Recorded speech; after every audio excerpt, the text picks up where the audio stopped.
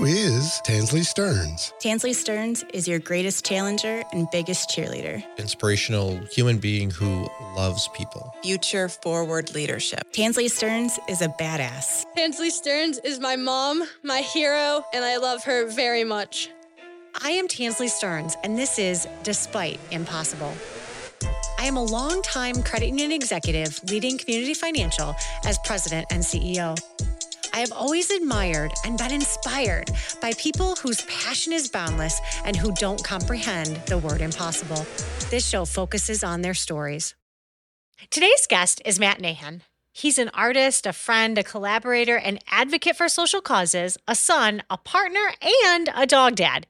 He is also the executive director of our Relentless Care Foundation, leading the philanthropic impact CFCU ignites across Michigan.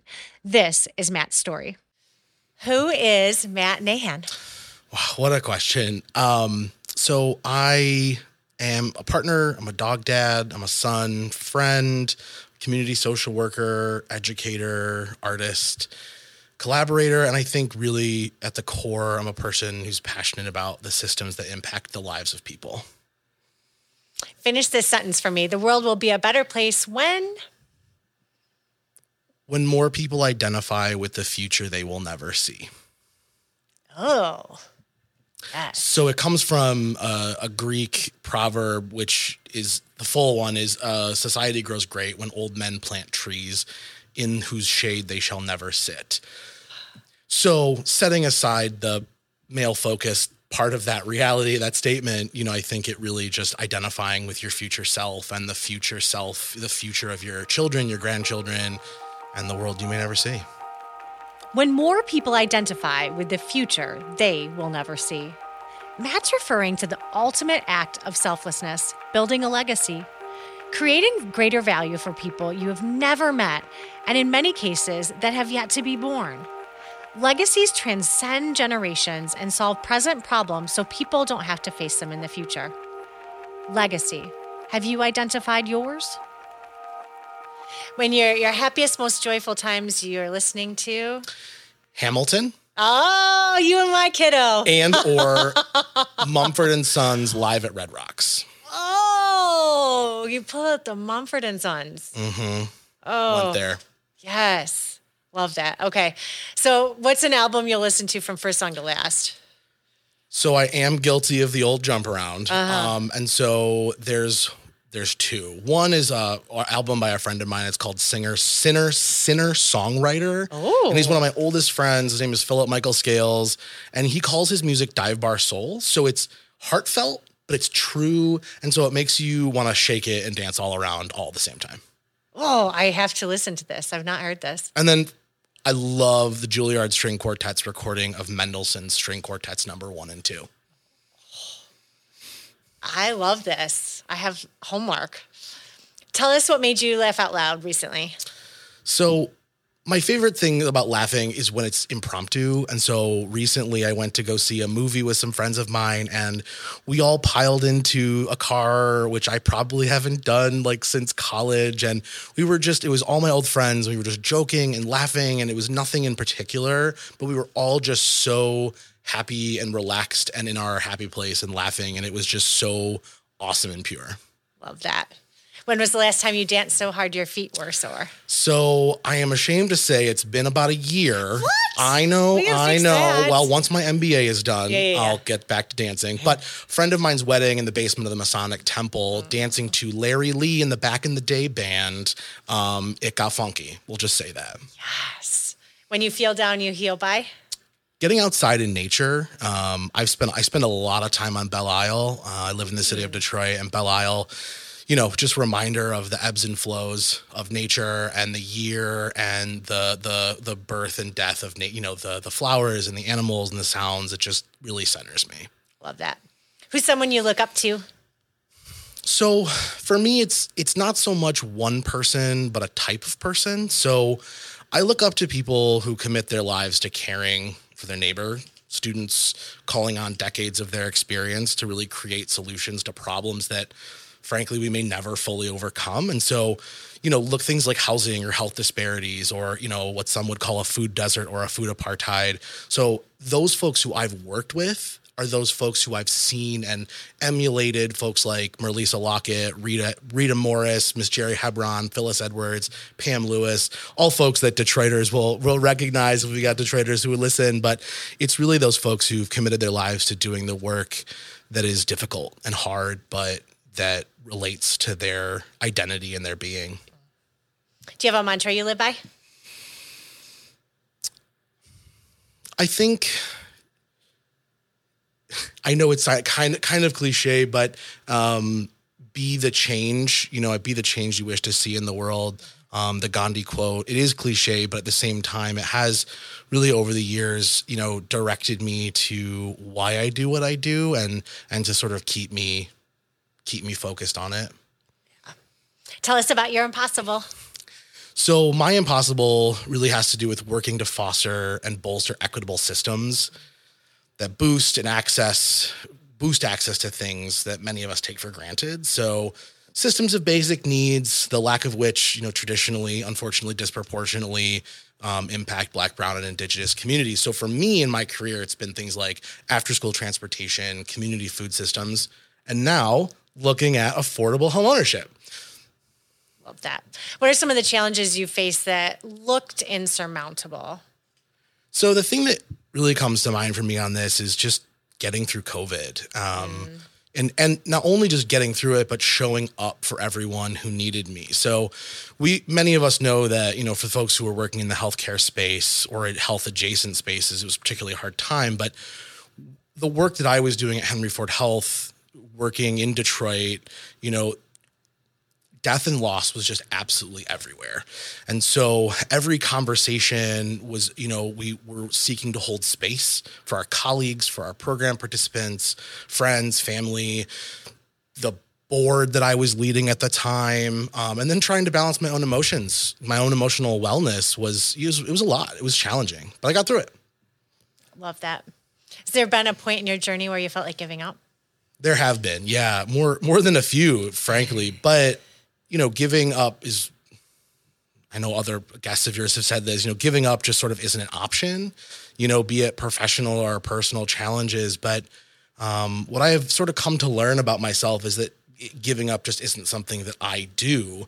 And so somehow I just always manage to get it done. And every time I get through another challenge, I'm just stronger in my conviction and my belief in myself that I can do or handle whatever is thrown at me.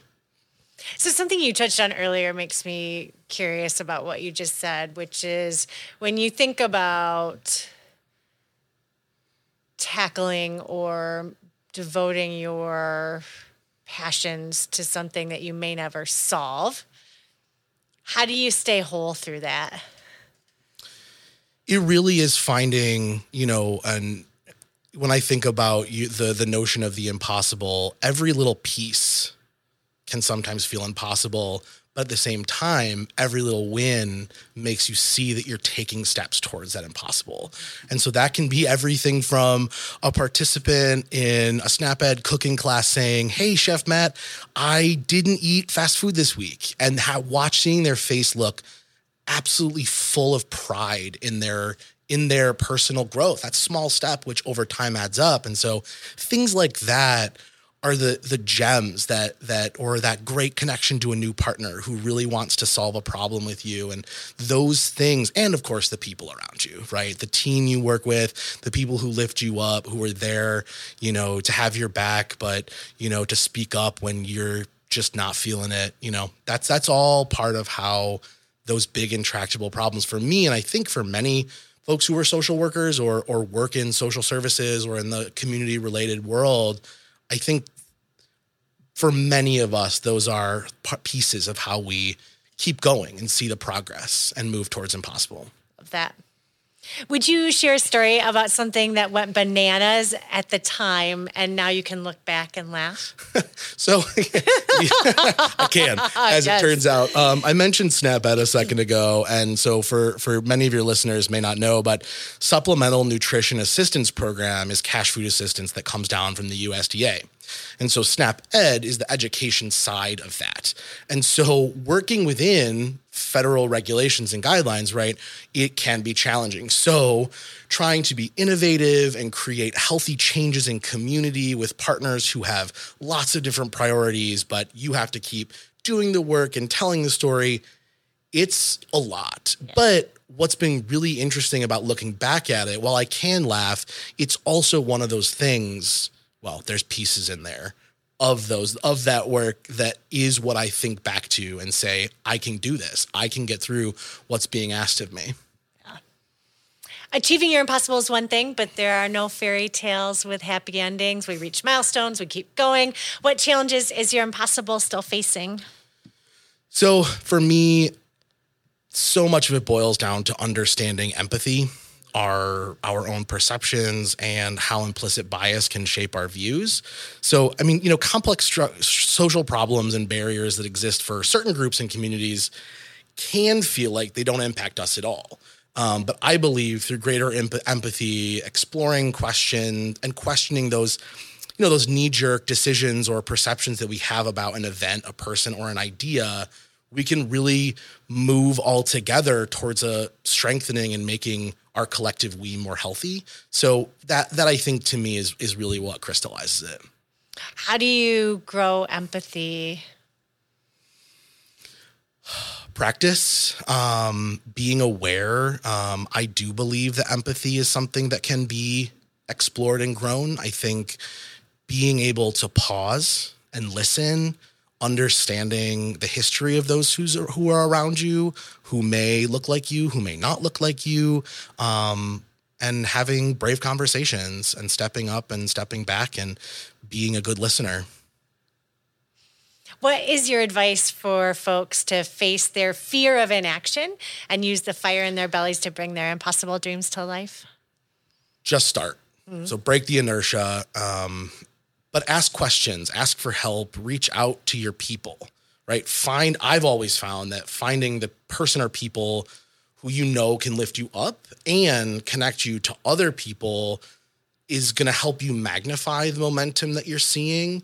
And I think that's really part of it. It is really easy to get stuck in that inertia, but when you feel it in your belly, that fire, start somewhere, put words on the page, make the phone call, make the to-do list, just move forward one step at a time. It's been really helpful for me. It's how you got this job. It happens to be, right LinkedIn message on the right day to the right CEO, and now I have a job I never even knew would exist. Matt and I first met when he reached out via LinkedIn. That's right. He messaged me with genuine curiosity about the work CFCU was doing. He wanted to be part of it. We got to know him, and the rest is history. Leading the philanthropic impact of an organization well known for its giving is a challenging task. Enhancing its impact by becoming a foundation may feel like an impossibility that Matt is well qualified to lead us through. Is today the day you'll connect with someone ready to ignite impossible dreams?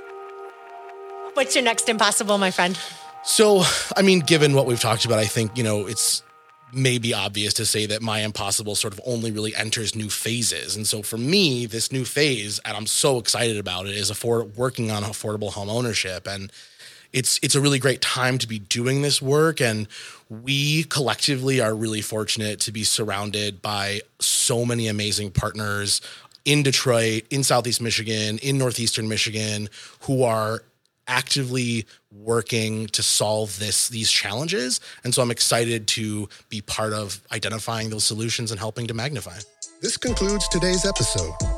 For exclusive content, visit us at despiteimpossible.com and subscribe to this podcast.